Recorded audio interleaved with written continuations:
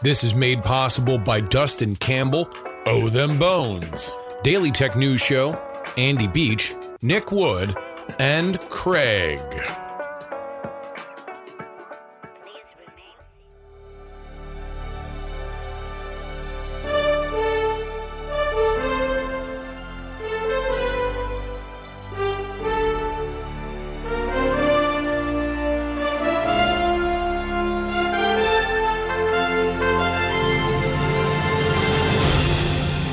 As I record this, we are in the midst of 3 amazing days. Pi Day, 3/14. The Ides of March, March 15th. And of course, Stone Cold Steve Austin Day, 3/16. But we're also between 2 other gigantic American touchstones. The Oscars and March Madness, which is why, at least in segments for the next several weeks, we are going to be conducting our second presidential bracket. So I guess we've done this in the past. So it's probably not our second. We did the American Sex Scandals bracket a couple years ago. We did the Amendments March Madness bracket 2 years ago. And today, I am here to introduce to you the fictitious American President's Bracket. This is going to be an absolute blast, but we're going to do it a little bit differently than we've done in the past. So, ever since social media, people have usually used brackets as a way to drive engagement on social media. So you do these Twitter polls and stuff like that. And I don't know. To be totally honest with you, I want to keep this whole thing on the podcast. So I am going to rely on you guys to write in whatever argument you want for each of these head-to-head battles. We're going to reveal the winners of those battles next week. And each segment that we do for this, we're going to bring on a guest, and they're going to help me debate through the merits and weaknesses of each of these candidates. But I'm going to announce them by myself this week. We've got eight fictitious presidents, most from movies. We have a couple TV ones in here, but they are themed into initial battles. Now, here's the criteria. We are looking at the entire totality of their presidency, regardless of when they were in the office based on the artistic work that they were shown. So obviously, that's probably going to be covering the most interesting and exciting part of their presidencies. But if it's worthwhile as a tiebreaker, then go ahead and factor that in. This will be based on how presidential they are. So basically, if we were to run them in a campaign against the other one, which one would win? Now, if we want to get way in the weeds on whether or not one president would be stronger in the Midwest and the other would take the South, and who does better with whites without a college degree, then you can, but that's going to be on you. I'm not going to spell that out for you. Although maybe when we get to the final round, we can do a full 50 state by state who wins and who loses election night special. The rest of it will be on electability, and we will take the record of these presidents into account. And so, without any further ado, I'm getting played off right now. My name is Justin Robert Young. This is Politics, Politics, Politics. But first,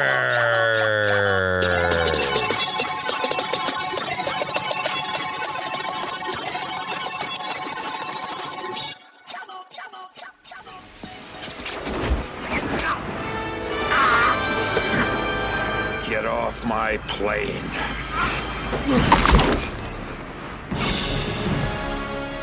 Oh, we are starting things off right. It is our foreign policy bracket. We begin with President James Marshall of Air Force One. James Marshall is a traditional, strong-willed, iron-spined foreign policy president. Indeed, the inciting incident of this movie is President Marshall saying that we will not negotiate with terrorists. Unfortunately, his plane is hijacked by a Soviet separatist sect in Kazakhstan. Boy, Kazakhstan. Holy moly. I don't know who their publicists are, but they go from almost killing the president in Air Force One to Borat in like 15 years. Somebody needs a rebrand. Anyway, President Marshall hides in the cargo hold of Air Force One. They think that they have gotten him off to safety, and then he diehards his way throughout the rest of these henchmen and eventually utters the iconic, "Get off my plane." As a president, what we can say for sure is that he's kind of a Republican, like Reagan-era wet dream. He has a female vice president, so he's progressive. This is very much a more of a muscular version of some of the other archetypes that we're going to get to in a second that were written by Aaron Sorkin. But like, he is obviously fit and virile. I don't know if anybody would truly be able to beat him if he ran for office after this. I don't think that the guy who actually, beat up and killed terrorists on his own plane is something that's going to lose unless the economy's really in the tank. Then again, maybe the only person with a stronger foreign policy background is... In less than an hour, aircraft from here will join others from around the world. And you will be launching the largest aerial battle in the history of mankind. Mankind, that word should have new meaning for all of us today. We can't be consumed by our petty differences anymore. We will be united in our common interest. Perhaps it's fate that today is the 4th of July, and you will once again be fighting for our freedom. Not from tyranny, oppression, or persecution, but from annihilation. We're fighting for our right to live, to exist. And should we win the day, the 4th of July will no longer be known as an American holiday, but as the day when the world declared in one voice, we will not go quietly into the night. We will not vanish without a fight. We're going to live on. We're going to survive. Today, we celebrate our Independence Day. President Thomas J. Whitmore. This dude not only fights off a alien invasion, so not just the Soviets, come on, look, it's nice, President Marshall. You fought off a sect, a breakaway sect of the Soviet Union, okay? Nice. It's not bad. It's nice. Not exactly aliens coming out of the sky, and you have to rally the entire world together. And not only does he get involved, he's in a plane when they take down the big aliens. So, all right, imagine a race. Imagine a race between these two. President Marshall, he's telling a very iconic story. And, he's got some foreign policy connections, but I gotta feel like the rest of the world would still be in shock by the fact that there's all of these spaceships littering the planet. And he was the one that spearheaded everything. And again, it's Independence Day, not just a holiday for Americans. No. The whole world now. And he's the one that gave the speech. By the way, I'm not counting the sequel to Independence Day because I haven't seen it. Let's move on to our next bracket. I like how you call homosexuality an abomination. I don't say homosexuality is an abomination, Mr. President. The Bible does. Yes, it does. Leviticus 18:22. Chapter and verse. I wanted to ask you a couple of questions while I had you here. I'm interested in selling my youngest daughter into slavery, as sanctioned in Exodus 21:7. She's a Georgetown sophomore, speaks fluent Italian, always cleared the table when it was her turn. What would a good price for her be? While thinking about that, can I ask another? My chief of staff, Leo McGarry, insists on working on the Sabbath.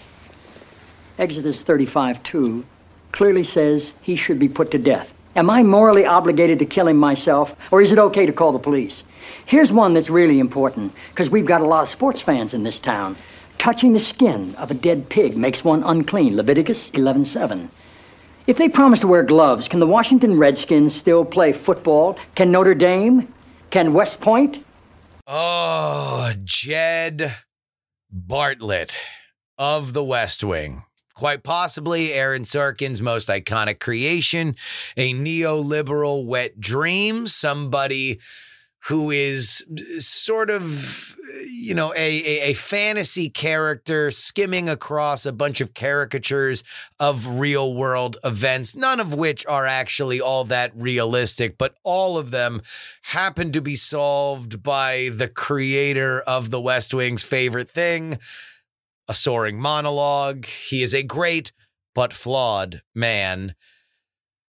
And he gets shot. All right. So let's actually think about this. He has humanity in a way that a lot of politicians are scared to, right? That's a major theme for Jed Bartlett. He takes himself out of action when his daughter is held hostage. But he can be a little bit bare knuckle. Not so much that you think he's a total piece of garbage, but he's a shrewd player of the game. And let's also understand that on the D&D character sheet of Jed Bartlett, he is OP when it comes to oratory. Let's not forget, in his second term, he wins the presidency. He's behind in the polls. He wins the presidency by out-debating his opponent. Oh, Aaron Sorkin. Love you. Let's match him up against this man. You're spending $47 million on an ad campaign to boost consumer confidence in the American auto industry. Yes, sir. Well, you see, it's designed to bolster individual confidence in a previous domestic automotive purchase. So we're spending $47 million so that somebody can feel better about a car that they've already bought? Yes, sir, but I wouldn't characterize that way. No, I'm sure that's important, but I don't want to tell some 8-year-old kid that he's got to sleep in the street because we want people to feel better about their car. Do you want to tell him that? No, sir. No, I sure don't. Dave Kovich. Yeah, Dave isn't really president.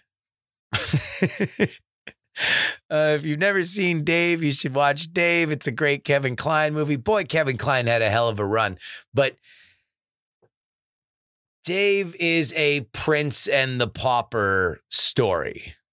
So the actual president has a heart attack. His Machiavellian aides do not want to reveal that to the public. So instead of revealing that, they get a presidential impersonator to pretend he's the president. But you know what happens? All of a sudden, everybody around the White House and soon everybody around the country begins to love the new version of the president.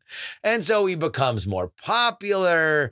It actually seemingly repairs the relationship between the president and the first lady until the first lady realizes that it's not the same man she married. Eventually all is, put out there, and Dave does decide that he's going to run for office. So let's put him up against Jed Bartlet in a campaign. We've got a 2-term president who's kind of been through the ringer, but no matter what has been there, versus a guy who technically was president. He technically was serving the people of the United States of America, but he actually wasn't. He wasn't elected. He was in some weird scheme. I don't think this one is very close, but we will leave it up to our judge and whatever arguments that you would like to make. In fact, I will say this to theyoungamerican@gmail.com. Anybody who writes in the most impassioned pitch, let's keep these short, right? Let's keep these to about a paragraph, but the most impassioned pitch for Dave over Jed Bartlet, you will be my party star next week. If anybody can make a very impassioned pitch for why Dave should be over Jed Bartlet, and look, I know there's a lot of West Wing haters out there. I know that the hater rate is thick for the West Wing. There are some people out here who believe that the West Wing literally ruined America because neoliberals got it in their head that this could be what life should be, without realizing that Aaron Sorkin's kind of a formulaic writer. So there we go. That is our second bracket. Coming up, we have our no holds barred bracket and our apocalypse bracket. It's all coming up after the break.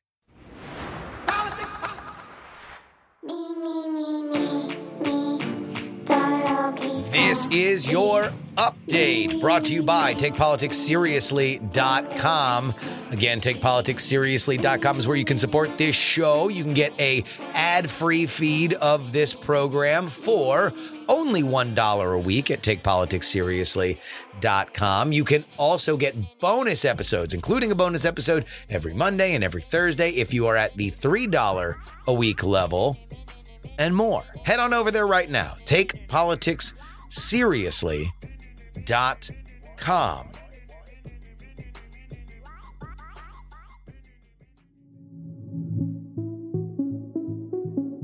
Here are the stories that you need to know about. MAGA favorite Kathy Barnett says that she will not run for Senate in Pennsylvania.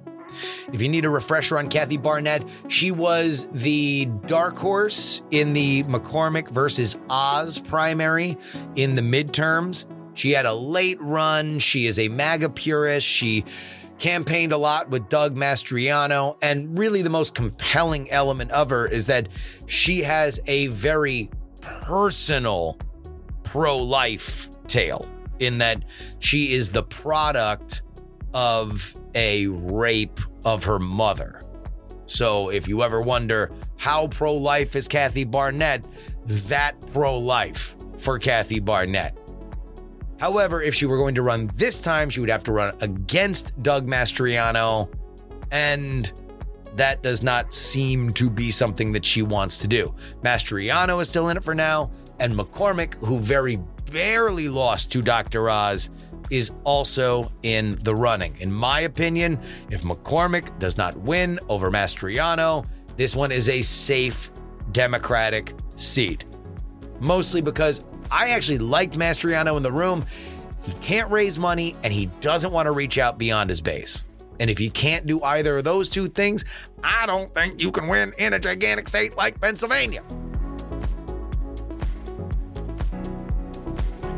Environmental groups are suing the Biden administration over the Alaskan oil project. The ConocoPhillips Willow Oil project in Alaska got the go-ahead from the Biden administration, and yet it will be subject to, I'm sure what will eventually be several lawsuits. The first is 6 environmental groups filing one this week against the project. The project is estimated to produce about 576 million barrels of oil over the next 30 years, located on a portion of Alaska's North Slope.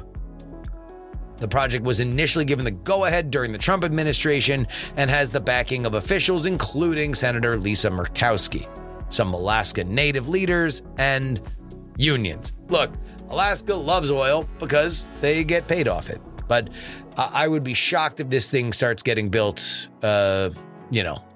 soon.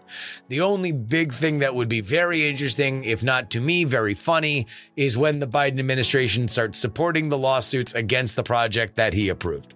That will eventually be funny for me, and I am almost positive that it will eventually happen.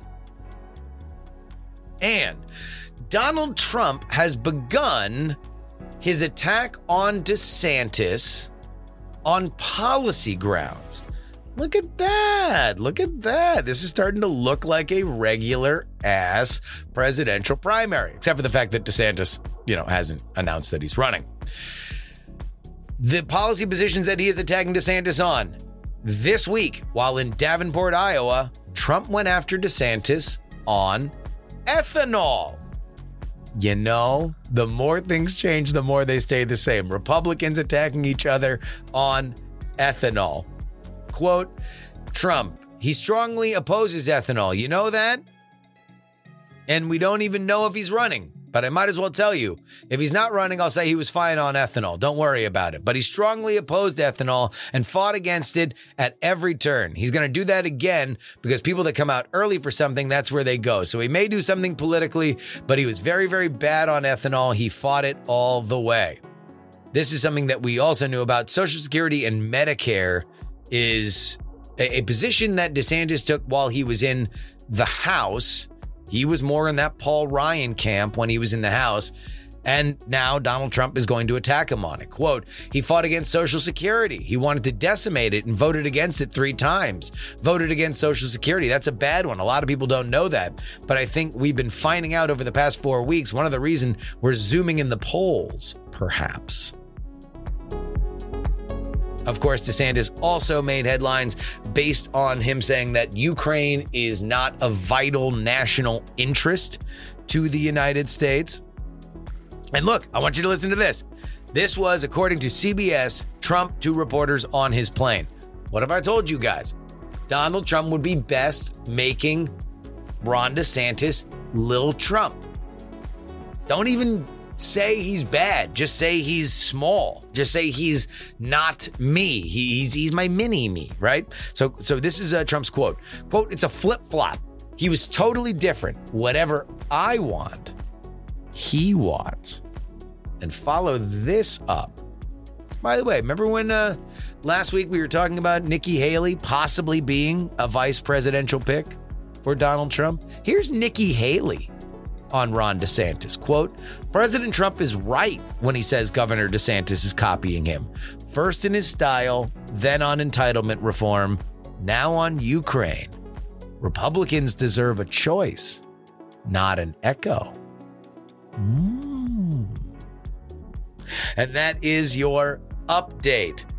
Head on over to TakePoliticsSeriously.com if you want more stuff like this on Sundays, on Thursdays. Well, the Sunday show is on Monday. Anyway, it's covering the Sunday shows.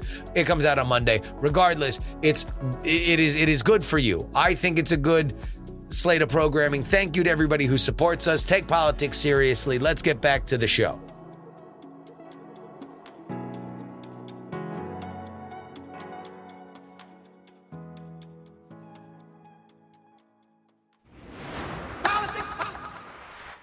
Tonight, I give you the truth. And the truth is this. The American dream has failed you. Work hard, play by the rules. You aren't guaranteed success. Your children will not have a better life than you did. 10 million of you can't even get a job, even though you desperately want one.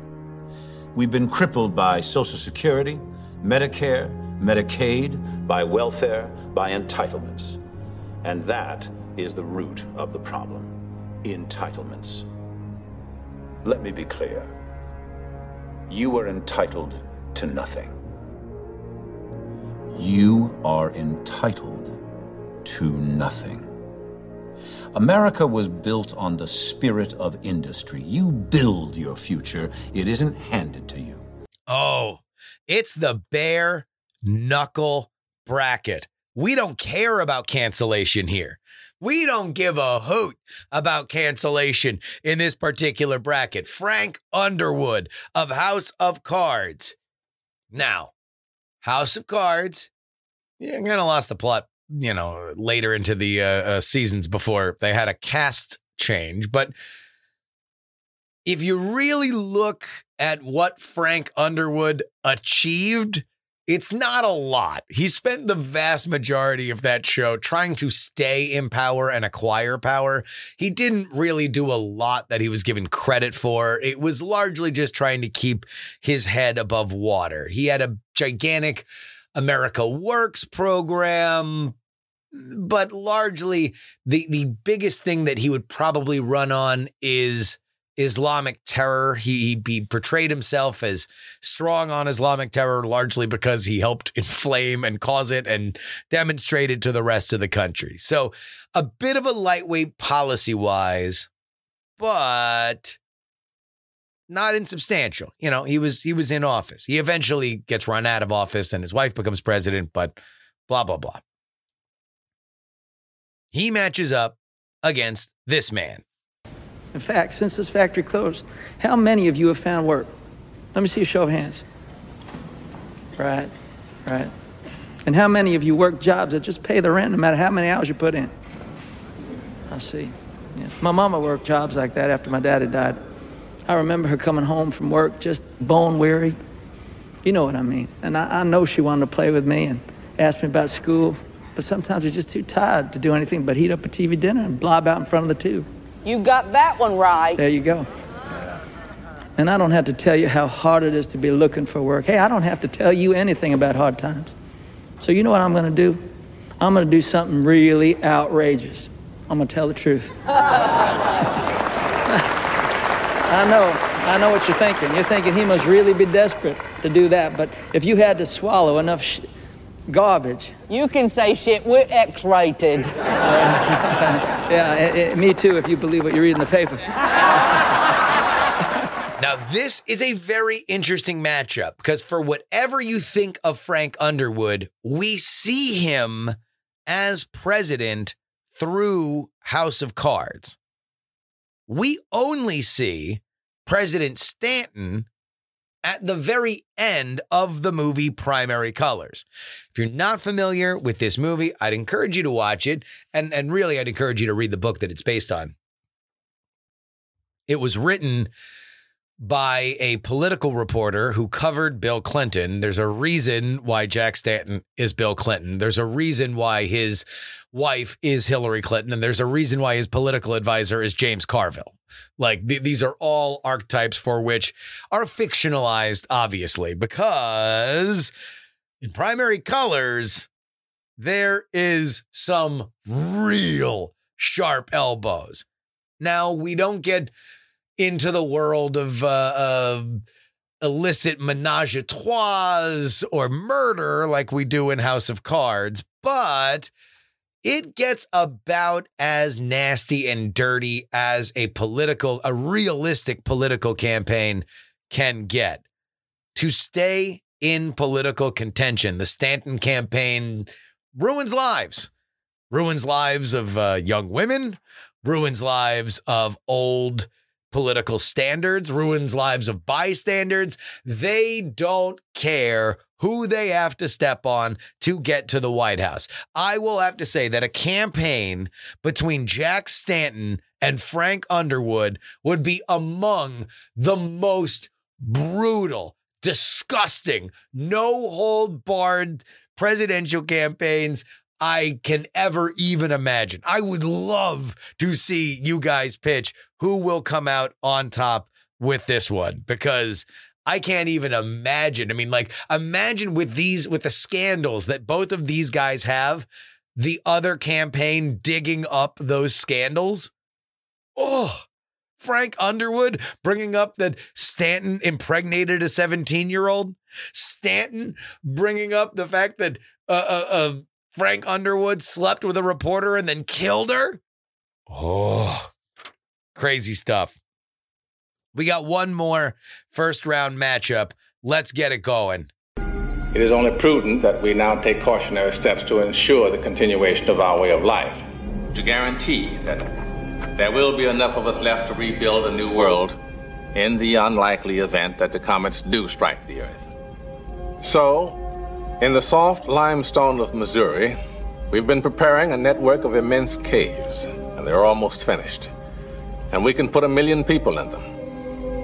And that 1 million people can survive there underground for 2 years until the air clears and the dust settles. Now, the cave is more than a dormitory. It's our new Noah's Ark.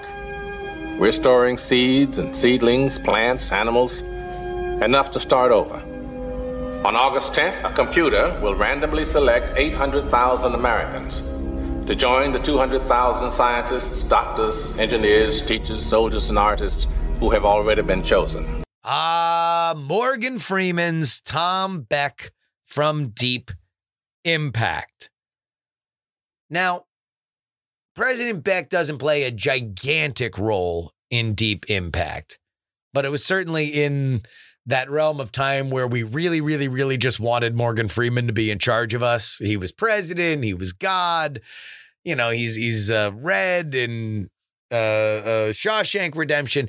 We just wanted him to talk to us. We listened to Morgan Freeman's voice, still do. We listen to Morgan Freeman's voice and we're just kind of soothed by it. But also, I feel like this movie does not give enough of enough of a focus on the fact that President Beck hid from the American people a asteroid that could murder everybody. It's not until our heroine, Téa Leoni, actually confronts him, assuming that there is a mistress or something named Ellie, that she realizes that the ELE is an extinction level event. And so she winds up playing ball with President Beck when he announces to the world that indeed there is an asteroid coming to hit the Earth and America and Russia are united to try to stop it. You know, not great. I feel like Tucker Carlson would have a few things to say about President Beck hiding an asteroid that's about to kill everybody. But he goes up against somebody else who's keeping a secret from the American public. Well, then, as you say, we're both coming through fine. Good. Well, it's good that you're fine, then, and I'm fine. I agree with you. It's great to be fine. Now then, Dmitri, you know how we've always talked about the possibility of something going wrong with the bomb. The bomb, Dmitri. The hydrogen bomb. Well, now, what happened is one of our base commanders, he had a sort of, well, he went a little funny in the head. You know, just a little funny. And he went and did a silly thing. If you have not seen Dr. Strangelove, for the love of God, please go watch it. It is among one of the greatest movies ever made. This is rote at this point, but now I feel like I'm old enough that I'm talking to people that may or may not have seen it, so please go see it. Here's something that you need to know. And if you are a fan of Raise the Dead, where we talked a lot about Adlai Stevenson, Merkin Muffley, as is credited at the beginning of this movie, is based on Adlai Stevenson. Adlai Stevenson was, one of the original archetypical lovable losers of the Democratic Party. Oh, did the elbow patch academics love him? The kids loved him. He's very much like in that Bernie Sanders, the modern Bernie Sanders archetype. That's Adlai Stevenson. And yet, in this movie where a rogue American military officer essentially sets off nuclear holocaust. Merkin Muffley, Merkin being a wig for the private parts, Muffley being, a reference to a female bathing suit area. You can get a sense on exactly how manly this movie makes Merkin Muffley. Now, here's the problem. If President Muffley is running on his record includes the nuclear holocaust of the entire world.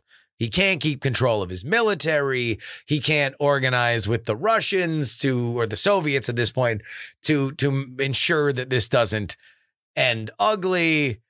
It's a real cluster. He would have a real uphill fight against Tom Beck, because at the end of the day, if we're running on record, Tom Beck avoided the apocalypse. Merkin Muffley definitely kind of oversaw it. But still, there's probably an argument here. We can't fight. It's a war room. Okay, so those are our initial slate of fictitious presidents.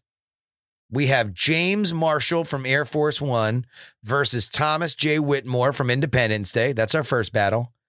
Josiah Bartlett from The West Wing, Jed Bartlett from The West Wing versus Dave Kovich from Dave. We have Frank Underwood versus Jack Stanton from Primary Colors. So House of Cards versus Primary Colors. And then we have Tom Beck from Deep Impact versus Merkin Muffley from Dr. Strangelove. We're not doing any voting on this. These will be determined by the guests we bring on next week, but you can help sway them. theyoungamerican@gmail.com. I want short pitches for your favorite presidents and specifically why they would be better than the person that they're running against. No matter what the case, we are deciding who wins based on who would win in a campaign between the two of them. So there we go. We're gonna do this. I don't know if they'll all be the full episode, but we will do this each Friday for the next few weeks until we eventually decide who the greatest fictitious president of all time truly is. And that'll wrap it up for us today. Politics is written and hosted by me, Justin Robert Young, for Dog and Pony Show Audio in Austin, Texas. Our show is edited by Brett Stewart. If you'd like to email the show with your pitches, email me with your pitches, theyoungamerican@gmail.com. Our Twitter is PX3Tweets. You can find me on Twitter, Justin R. Young. You can find me on Twitch, px3live.com. Our podcast is px3podcast.com. Share it with your friends, family, and clergy. And I finally changed it to point to the right website because we switch hosts. So, yeah. You can support us, paypal.me/payjury with a one-time donation. Again, if you just want to give me just, buck or two. PayPal.me/payjury. Venmo money isn't even real. Justin-Young-20 is where you need to send that. Our Cash App is PX3 Cash. And you can send anything physical to me in the mail. P.O. Box 153184, Austin, Texas 78715. Of course, you can always get bonus content from TakePoliticsSeriously.com. Our $3 tier gets you 2 bonus podcasts per week covering all the news that we miss on our free podcasting schedule. And our $10 tier gets your name read at the end of the show like these fine folks in the Titanic. $10 tier. Dustin, Jason, Andres, C. Garcia, El Basso, John, Matt, Craig Potts, MC Dradio, Unsaved DB Levels, Katie, Amanda, Yield, Pinball Shop, DP4 Bongo, Niemeister, Catherine, Todd, and vote Gloria Young for King of the New World Order. Edison, Up, Up, Down, Down, Left, Right, BA Select, Start, Vector, G, Neil, Charles, Darren, 100 Mile Runner, Idris Arslanian, Bluefront and the Lenina, DL, Steven, Chad, Pneumatic Terran, Molly's Dashing Debut, Miranda Janelle, Adam, Chief Andy, Robert, Casey, Paul is awesome. Brad, Richard, Just Another Pilot, Middle-Aged Mike Who Loves Frank Got Abducted, Utah Jimmy Montana, The Jen, ALDLDLD. Really? Chopper, Andrew, and Joshua. If you would like your name read at the end of this here program, then you can do so. TakePoliticsSeriously.com. I hope everybody has a good weekend. Chilly here in Austin as South by Southwest continues to roll on. We're going to have to roll on some long sleeve shirts, some pants, maybe some long johns. High of 40 here in the old capital of Texas. But until next time, this is your old pal Justin Robert Young saying, some shows talk about politics, others talk about politics, and still more discuss politics. But this is the only show that dares discuss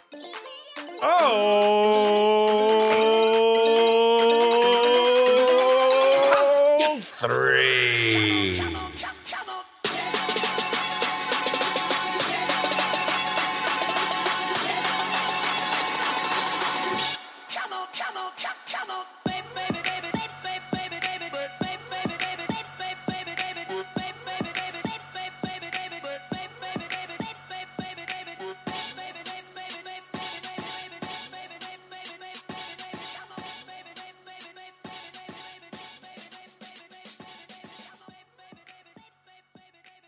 Diamond Club hopes you have enjoyed this program. Dog and Pony Show audio.